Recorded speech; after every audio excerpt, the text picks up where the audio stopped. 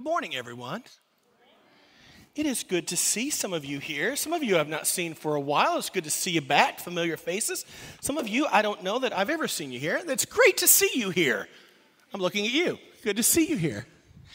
Hey, we are in week 26 of Core 52. Do you know what that means? Half of 52 is 26. We are halfway through 52 weeks of biblical core messages that we've been going through. I've loved every bit of it so far. I'm looking ahead, and there's some great topics out there. Tom is going to preach next week on the gospel, and then we're going to be preaching on rest. Who doesn't like to hear about rest? It's going to be a good one as well. We've got some great speakers lined up. I'm going to be in Israel. Rob Muncie is going to be preaching. Andy Fish is going to be preaching while I'm gone. So two great communicators. It's going to be good. And then I'm back, and we're going to knock Core 52 out before we know it. Today we're talking about mission. I don't know what comes into your mind when you think about mission. For me, I think about a trip I took when I was a high schooler with my youth group. Any of you guys take some mission trips as kids in your churches? If you're a business owner, maybe you have a mission statement that sort of drives the direction of your business and what you want to accomplish. If you're of a certain age, you may remember a certain theme song and a little cassette that would self-destruct after you played it that began like this: "Your mission, should you choose to accept it." We've got a certain number of people here of a certain age. We won't go deep into that. Some of our guys have some military experience, and when they think of mission, they think of maybe a slightly different picture than the rest of us do. I'm going to invite one of our young men here at Sherwood Oaks, Bedford. His name is Thomas Lee. There's a picture of him right up here on the screen. Good-looking kid.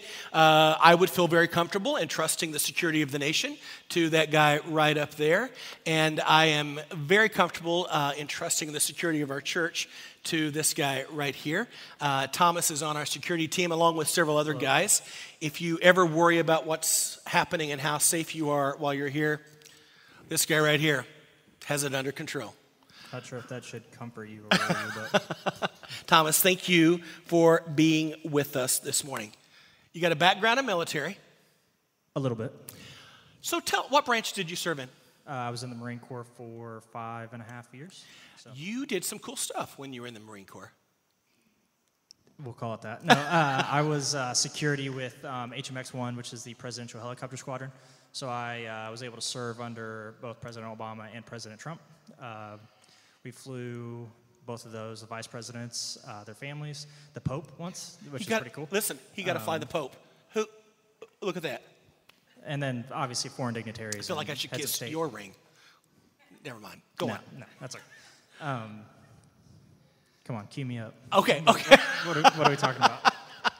So on these missions, because we're talking about mission today, my initial question to you was, okay, explain to me the different roles that the different people on your team will play when it comes to a mission. And you said, first off, that it really sort of depends on the nature of the mission or the task. Is that correct? Yes. So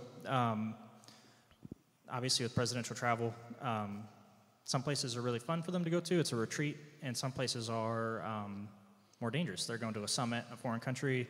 They're going to go speak in a possibly recently war-torn nation, bad actors. And so sometimes the trips were more of a vacation, and, certain people would go on those.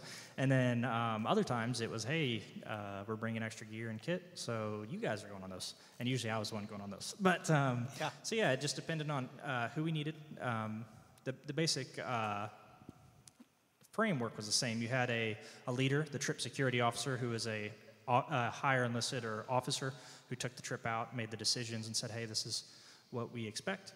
And then directly under him, his assistant team leader would be the NCOIC, which is the non-commissioned officer in charge, as a corporal or a sergeant, and they would do basically everything else. So they would set up the schedule, check out weapons, make sure everybody had their gear, all their stuff was set up. And then below them, you'd have just what we called the post standards, or just the regular working guys. And then within that group, you would have Navy corpsmen or medics, And then you would have basically trained guys. You'd have guys with special skill sets like marksman observer, which is like a light form of sniper, and breachers, stuff like that. So everybody had a very specialized skill set that they would utilize. Just between me and you, who was the most important person on that team? I'm going to use the good line I had last time. The most important guy is the guy that's there when he's needed. You can break it down, and I'm going to do the same thing I did last time too, but I always forget about the ceremonial guard. That's the guy that gets to look pretty, be a pretty face for 5 minutes. That's the one you see on TV that's actually saluting the president in that scene. And some people would say they're the most important, but the reality is the guy that's there when he's needed. I like that answer, the guy that shows up and says, when they're needed, they're in position to do what they're called to do. Already preset, already trained, ready to go, and they're there. Thomas, thank you for your service. Thank you. To the nation and to our church. I don't know what to say next. So. Just say, you're welcome. Yeah. Welcome. Yeah. No, Thanks, thank everybody. you. I appreciate that. Thank you, Thomas. I do appreciate Thomas. He's just a nice guy. Who doesn't like nice people? He's very humble and just willing to serve in whatever capacity. And sometimes you get these military types that are all much. And Thomas, not that he's not manly, but he's just normal, And I really like it. I have big plans for Thomas. Don't tell him, but I do. Here's what I hope that conversation was enlightening to you. Here's what it reminds me is that life is really about mission. And I think there's a reason for that. It's because God himself is on mission. And he invites us to join him in his mission if you choose to accept it. That's the big question, isn't it? So today we're going to talk about what that looks like right here at Sherwood Oaks, Bedford. Open your Bibles to Matthew chapter 28, and I will pray and we'll dig in. Father, this morning I thank you for guys like Thomas who serve in whatever capacity that you ask them to serve. May we be more like that, willing and available and eager to respond in moments and with opportunities that you present to us to say, here am I, Lord, use me, send me.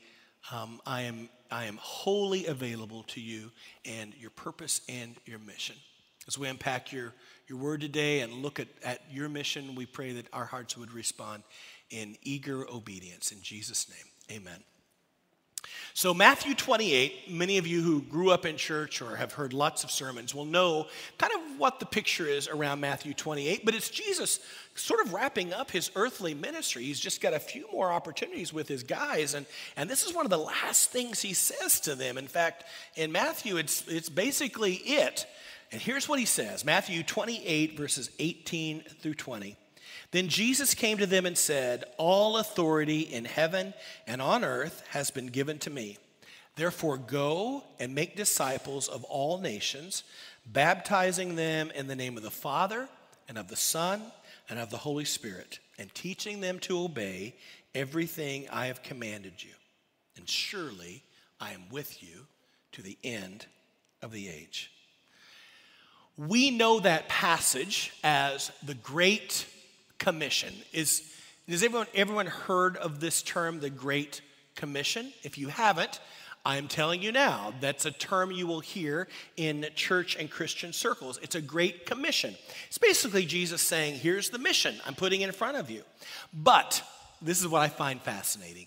That mission, that commission, did not begin there with Jesus at the end of his earthly ministries. That commission actually goes way, way, way back to the beginning. So I'm sort of backwards from you guys.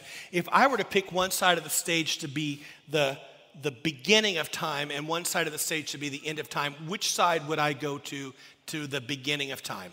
Anyone? Over here? Over here. Okay, so we're gonna go back. Are you following me?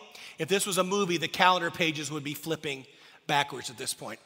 Got it? You picturing it? Picturing it? And now here we are. We're back at the beginning. We're actually in the Garden of Eden.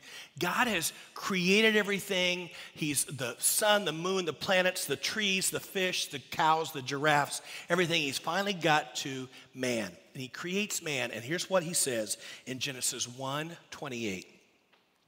God blessed them and said to them, be fruitful and increase in number, fill the earth and subdue it. Now, when you hear the word subdue, I know a lot of you are thinking, oh, wow, that's sort of rough. But you're thinking in terms of post-curse, where everything went bad, everything went south. When God gives this command to Adam and Eve, it's when everything is perfect, everything is great, and God says, and he still says, I want you to fill the earth and subdue it. So what does he mean? Very simply, this is not a command to violently exploit nature and all its resources. Instead, it is a command to walk into every area with the intention to bring God's rule and order into it. The earth began in chaos, and there's still a little bit of crazy, it seems like, there. And God says, Adam and Eve, your job is to create order out of this, to maintain, and every step you take to bring my purpose and plan into existence right here in the garden. Now, we know how that ended up. It didn't end up great. But God didn't give up on his mission. Not at all. If we follow a little further into history, we come to a man named Abraham. And God gives his command to Abraham as well, and it's a command and a promise. He says, here's the deal. If you walk with me, I'm going to bless you. And he says, and through your offspring, this is in Genesis 22, verse 18, through your offspring, all nations on earth will be blessed. We've gone from Adam, and there's no nations then, it's just the earth, go fill and subdue it, to Abraham. Now we have some people, we have some nations forming, and Abraham is told by God, listen, your generation, your offspring will be a blessing to all the nations because of your obedience. I love that. That commission that God gave Adam is continued on through Abraham. And God continues it on through the people of Israel with some positive and negative experiences till he gets to David. David is the second king of Israel. And God saw David out there in the hillside taking care of his sheep. And God said, there's a young man who has my heart and my passion and my mind. And I think I can trust him with my mission. And so at David's coronation, this psalm, Psalm 2, is read. And I believe David wrote Psalm 2 because of something God told him out there on the hills while he was taking care of sheep. Here's what Psalm 2, verse 8 says. The Lord said to me, today you are my son. Today I have invested all of my intentions onto you. Today I have begotten you. I've created you for this moment. And so God says to David, ask of me, and I will make the nations your heritage. You see that little picture there from Abraham to David? I will make the nations your heritage and the ends of the earth your possession. Again, not with the intention of violently extorting the wealth of the nations, but to take God's blessing to them. Now, again, we see David and even subsequent kings sort of struggle, that's to put it nicely. They struggle to fulfill God's divine charge. In fact, it was very often the kings who were entrusted with the charge who actually did the opposite. They led the people of Israel further and further away from God. So then a prophet arises. King, he's just a man, but he hears God's voice. And his mandate is to hear it and then give it out to the people. And so Isaiah hears God say to him, and he writes down what God tells him to write down. And in Isaiah promises a true and righteous king through whom all the nations will be brought into this perfect relationship with God. The true and righteous king, now we're at this point in time, we can start to look back and go, the true and righteous king was Jesus.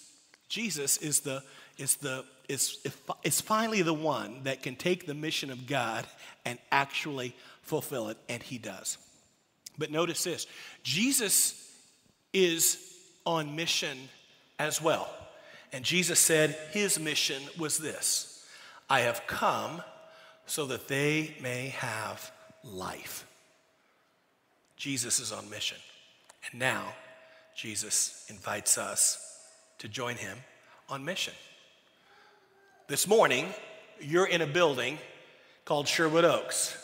Sherwood Oaks has a campus right here in Bedford. Sherwood Oaks, Bedford is on mission as well. Today, you got a treat. You don't just get to hear me, which is always a treat, but you get to hear from Sean Green. Sean was campus pastor down here for several years. And Sean is going to share with us a little bit about the vision moving forward with Sherwood Oaks. It began several years ago. We have been through a very important season of transition in Sherwood Oaks leadership. We had our senior pastor retire, Tom Ellsworth, who, by the way, is going to be here next week to preach. So make plans to be here. You are going to love Tom as much as I do. But Tom retired, and Sean, who was campus pastor here, took on that role of senior leadership. And transitions are challenging. And so our elders, well, I'm going to let Sean describe all of that. Can we watch the video? 2 years ago, our elders went to a retreat to pray and seek the Lord's direction for the future of our church. The clear message coming out of that weekend was pause and pray. We were convicted by a line in the book, Forgotten Power. In it, the author David Butts writes that if this is your church, you better hurry up and start. If this is Jesus' church, you better slow down and listen. And so coming out of our retreat, that's what we decided to do. For the next year, we committed to slow down and listen. We didn't want to be one step in front of God, but we also didn't want to be one step behind him. We wanted to walk right in step with him. And so instead of creating new ministries and programs and moving full steam ahead, we committed as a church to a season of prayer in the midst of a season of transition, to slow down and to listen for the voice and the direction of the Lord. That was the end of February 2020. And 3 weeks later, the world shut down due to COVID. And we began to see the wisdom of where God was leading us. And so while we waited, there was still work to be done. We launched several new initiatives during those first few months of COVID. Our church went through a major leadership transition. We revamped and refocused many of our ministries. And we are now about ready to launch our West Campus off to become a new self-governing church body. Beautiful things are happening in and through Sherwood Oaks, and we are so encouraged to see all the ways that God is moving and the life transformation that is happening across all of our campuses. But the question remains in my heart, and I know the heart of so many people who call Sherwood Oaks home. What's next for this church that we love so much? Where is the Lord leading us as we move into the future?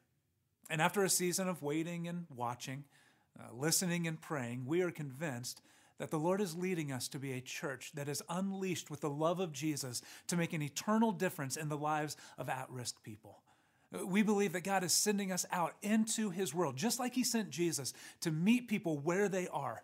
He's sending us out into our homes and neighborhoods, our schools and places of work to love others and to be an extension of his mercy and grace to those who are broken and hurting, who feel beaten up and just shattered by this world.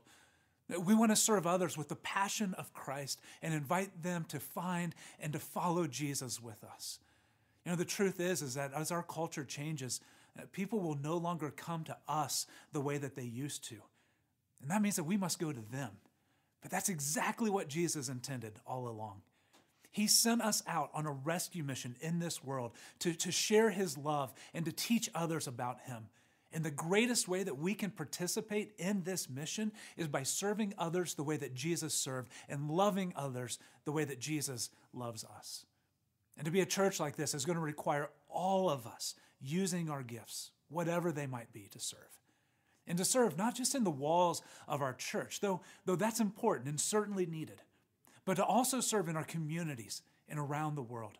To think like everyday missionaries who view their mission field as wherever they happen to find their feet. And so as we move into the future of our church, we are focusing our efforts on servant multiplication and targeted transformation. We want to help everyone at Sherwood Oaks find their gift and a place to serve, because we know that our faith comes to life when we serve others in meaningful ways. Our mission is too important to just be standing on the sidelines or sitting in the pews. Eternity is at stake for people. And so we want to help everyone at Sherwood Oaks find a place to serve and use their gift to make an eternal difference in the lives of others. We want to increase our partnerships with local and global organizations who are coming alongside of at-risk people.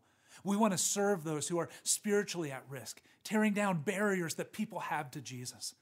Physically at risk, crossing every socioeconomic divide to care for people and to work for their good, believing that each person has dignity and value in the Lord. We want to serve those who are emotionally at risk, going to any length necessary to give hope to the hopeless and freedom to those who are held captive by their hurts, their hang-ups, or their habits. After 2 years of praying and listening and then praying some more, we are convinced that this is the direction for Sherwood Oaks, mobilizing the church to serve others and to help them find and follow Jesus. And so we're building ministry plans and strategies that are going to help us become this kind of church like never before. And in this, we will raise up disciples who love and serve like Jesus, living out their faith and using their gifts to help others know, love, and follow him. We will be a church of people helping people grow generations of Christ-led influencers. Sherwood Oaks, the Lord has great things in store for our future, the things that we can't even imagine right now. And I can't wait to see where he takes us next. I tell you, I love Sean. I love his heart. I love what he started right here at our campus. One of the things that I love to say and remind people is that God is not calling Sherwood Oaks Bedford to be the best church in this community. God's calling us to be the best church for our community. And that distinction changes everything we do and the way we think about what we do. Sherwood Oaks is on mission. Now, that doesn't mean that we're the only church here in the community on mission. I've got some wonderful pastor friends in our church, and they're on mission as well. But I love how Thomas described the various roles and functions of the team, the mission team. They all had a certain unique distinction in their role, and I believe that's true for the churches in our community as well. We are not going to be Bedford First Baptist or the Free Methodist Church. We're not going to be Mount Pleasant because they're doing what God has called them to do. We're going to be distinctly Sherwood Oaks Bedford. But that doesn't mean we're not on mission. We are absolutely on mission. Matthew 28:18 says, we got to go and we got to make disciples. Go, make disciples, baptize, and teach. Those are all things that we are absolutely going to do. But you know what we're doing? We're defining that in a way that's uniquely us. If you walk down the hallway here, you'll see some pictures, and on those pictures are some words, and those words mean something. One of the mission statements that we have posted there is sort of our overall vision of who we are called to be by God. Maybe you've heard us say this phrase. Sean just said it here. At Sherwood Oaks Bedford, we want to be people helping people grow generations of Christ-led influencers. And that simply means that it's not just my job to grow generations of Christ-led influencers. It's all our jobs. We are all people, and God calls us all to help others become Christ-led influencers, people who will go back from this gathering and make a difference in the worlds that they live in, influencing their worlds and their connections towards Jesus. Ultimately, our goal is not just to get people saved. Our goal is to send transformed people by Jesus back out into our families and our workplaces, our schools, and to use our story of redemption to impact the redemptive story God is telling in other people's lives as well. Now, that means that we have certain values that lead us as we walk through and towards this mission. You see some signs out here. One of those, the big one, is living like God owns everything. We live like God owns everything. And that simply means that we recognize that all we have is His to use. We mentor across generations. That simply means that everyone that God brings into our lives is valuable. We don't dismiss anyone because they don't fit the demographic that we feel comfortable with. The old people don't get to dismiss the young people, and the young people don't get to roll their eyes at the old people. No, that's not how it works in the kingdom of God. We all learn and grow from each other. One of the values that I have this year is I want to see at 11 o'clock our classrooms fully staffed. That means that some people in this room need to say, I'm willing to help with kids to make that happen. Last week we talked about those little babies in the nursery have an angel before the throne of God who sees the face of God. And so if you want to hang out with angels, you might want to say, hey, I can hold a baby. I can rock a baby in the nursery and hang out with angels while I'm doing it. We mentor across generations. Kids matter to us. Old people matter to us. You, wherever you're at, matter to us. We think like everyday missionaries. Every person and opportunity that we come in contact with has the potential to be invited in and leveraged for God's kingdom. We tell life-changing faith stories. The way we encourage other people to join us in mission is to tell them how we were invited to join in God's mission. And then we create fun and refreshing experiences. I hope that I have fun on Sunday morning. I don't know about you, but I hope that Sunday morning is a refreshing experience for you. No one who came to Jesus left drained. He refreshed and changed their lives for the better. And we want Sunday mornings to be that for others as well. We want us individually to be that for others as well.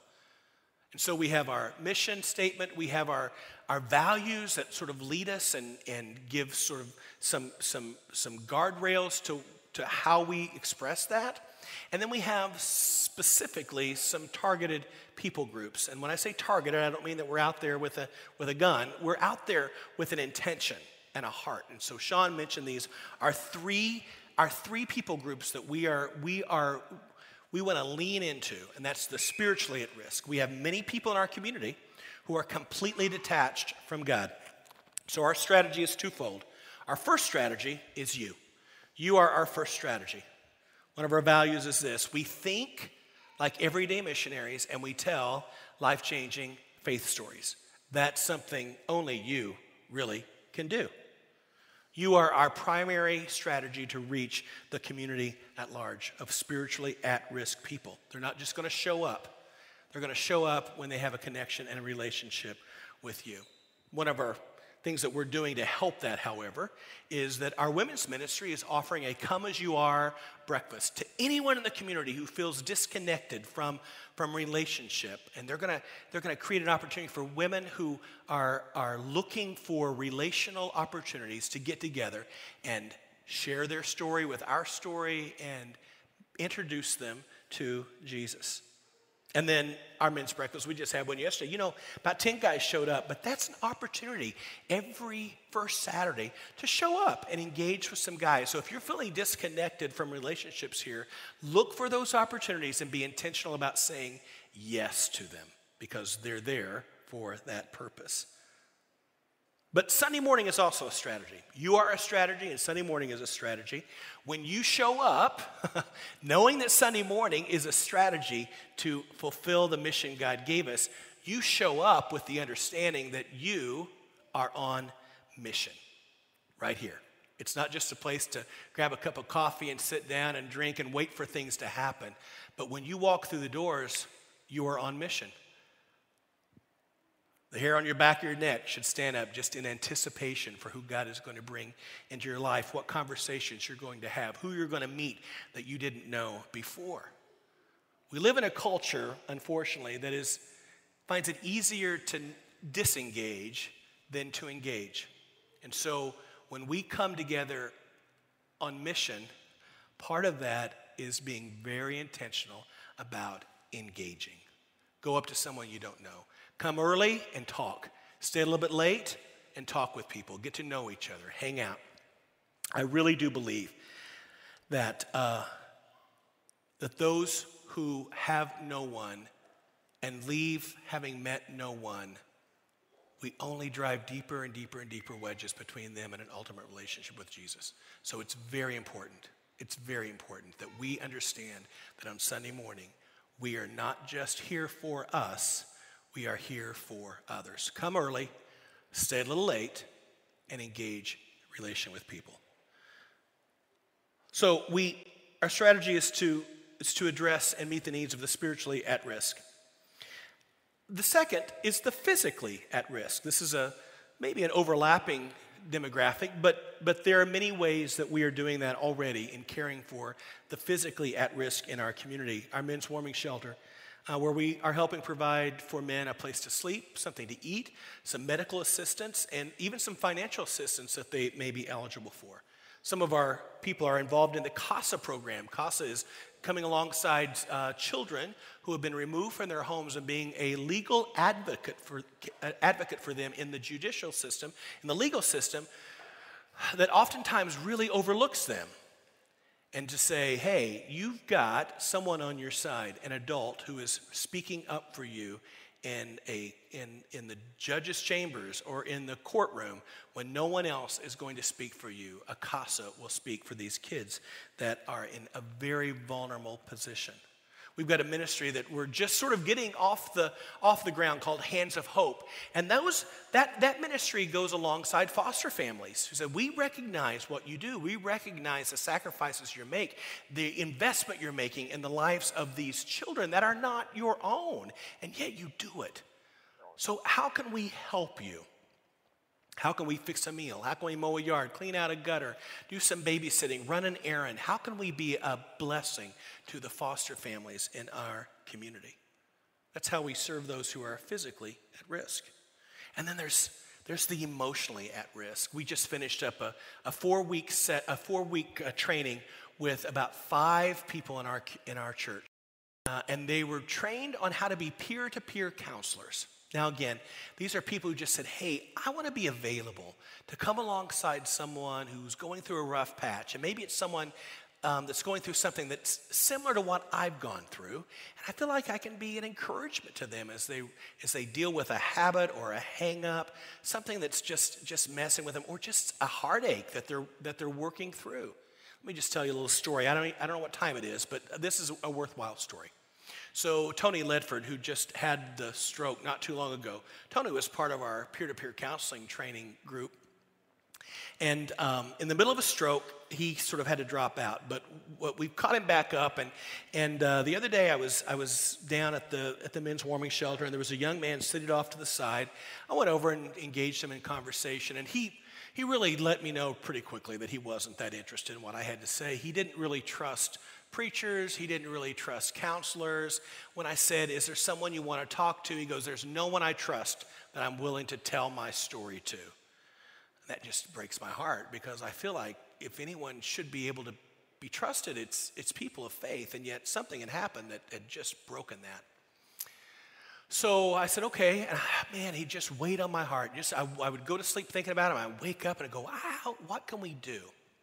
So last Sunday morning, I walk in, and Tony Bedford is sitting there in the chair. I said, hey, Tony, I know you've got a connection with the guys at the shelter. Do you know this young man? And I explained who it was. He goes, yeah, I know him. I said, I told him a little bit about my conversation. I said, is there any chance that you might be able to just offer yourself to him? You've done the training. This could be a God thing. He goes, it's really interesting, because he's one of the few guys down there that really I've talked to, and he's talked back. I'm one of the few that he's really responded to. And I said, okay, well, that sounds like it's a match made in heaven already. So I said, this week, if you get a chance, he goes, okay, I'm going to try. So I talked to him this morning. He goes, I just want you to know that I had a conversation with him. I said, that's great. He goes, let me tell you the whole story. Thursday, I knew I was going to go. I was like, I don't want to go. I just want to hang out. It's been a long week. And he said, and I basically told myself, you're not going to go tonight. You'll do it. It'll happen at some point. He goes, about 15 minutes before I was supposed to be there.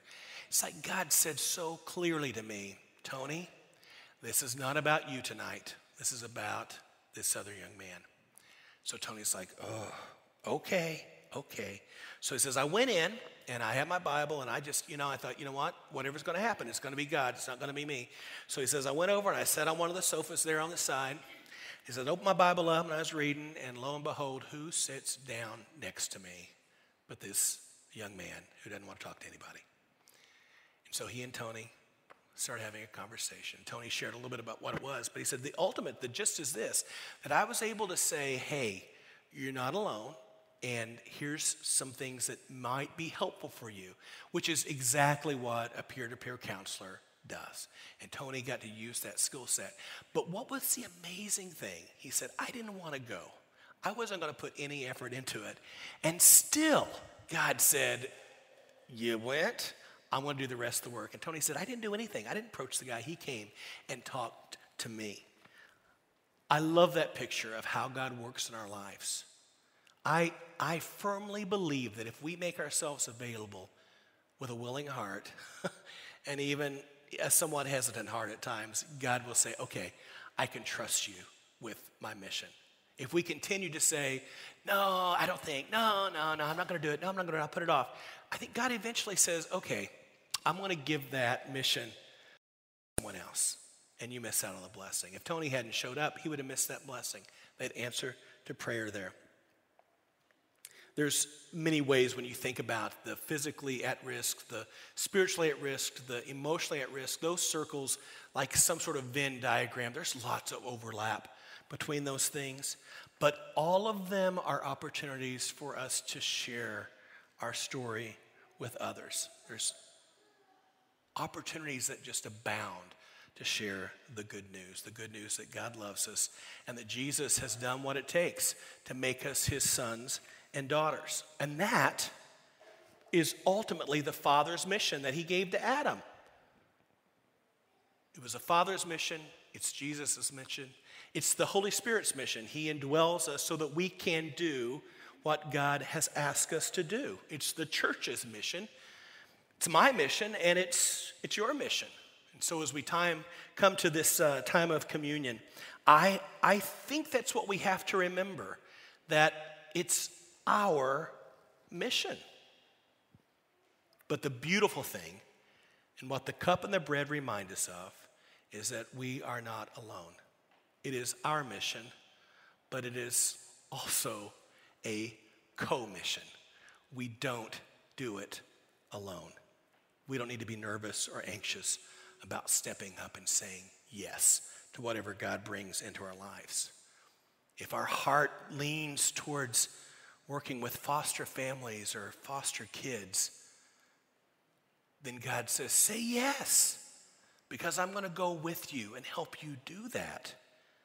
If your heart leans towards sharing the gospel with young kids and just loving on them, many of them coming from places that are just rough, God says, hey, talk to Heather about helping out, sharing the good news with these young kids in our Sunday school classes. If your heart really breaks for young moms who just are overwhelmed with stuff anyway, then say yes to helping with Embrace Grace. If your heart is tugged every time you see a guy standing on a street corner or just sort of in despair, then say yes to engaging with the men's warming shelter or another opportunity here in town. I'm telling you, God promises to go with you in each of those settings, each of those places. If you want to say, hey, I'm willing to let my story be used to be helpful to someone else, and for 6 to 8 weeks or 4 to 5 weeks, come alongside them and say, hey, let me just tell you what happened to me and how God helped me get through this thing and, lessons that I learned through it, then you would be an ideal candidate to become a peer-to-peer counselor.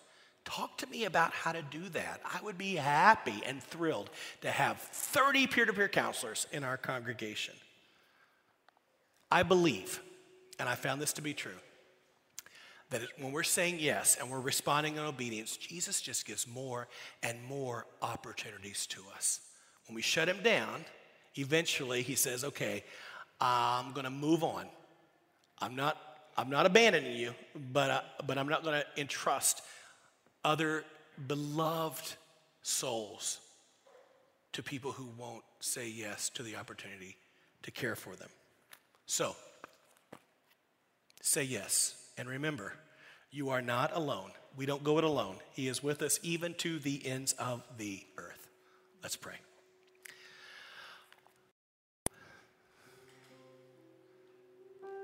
Father, this morning I look around our community and I see so many opportunities where we could say yes, where you have opportunities just lined up and waiting for us to say yes. But fear and a sense of worthlessness, a sense of our own failures, a sense of our own problems can make us go, I don't know that I'm the right person. Today, as we take the cup and the bread, this is a reminder that you died, you gave your life so that our righteousness no longer is the determining factor of whether you love us and can use us. It's the righteousness of Jesus. Father, we don't do this glibly. We ask you to examine our hearts. We never want to approach your table thoughtlessly or casually. But we do want to approach it with confidence that the invitation was extended to us far before we were perfect. And you will use us many times before we get to perfection. And in the meantime, we pull our chair up to this table that you have prepared. We say thank you for inviting us. And now, Lord, please use us.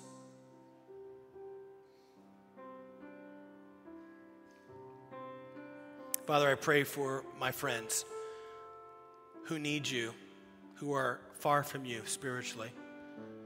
I pray for kids who need someone to step up and be an adult in their lives.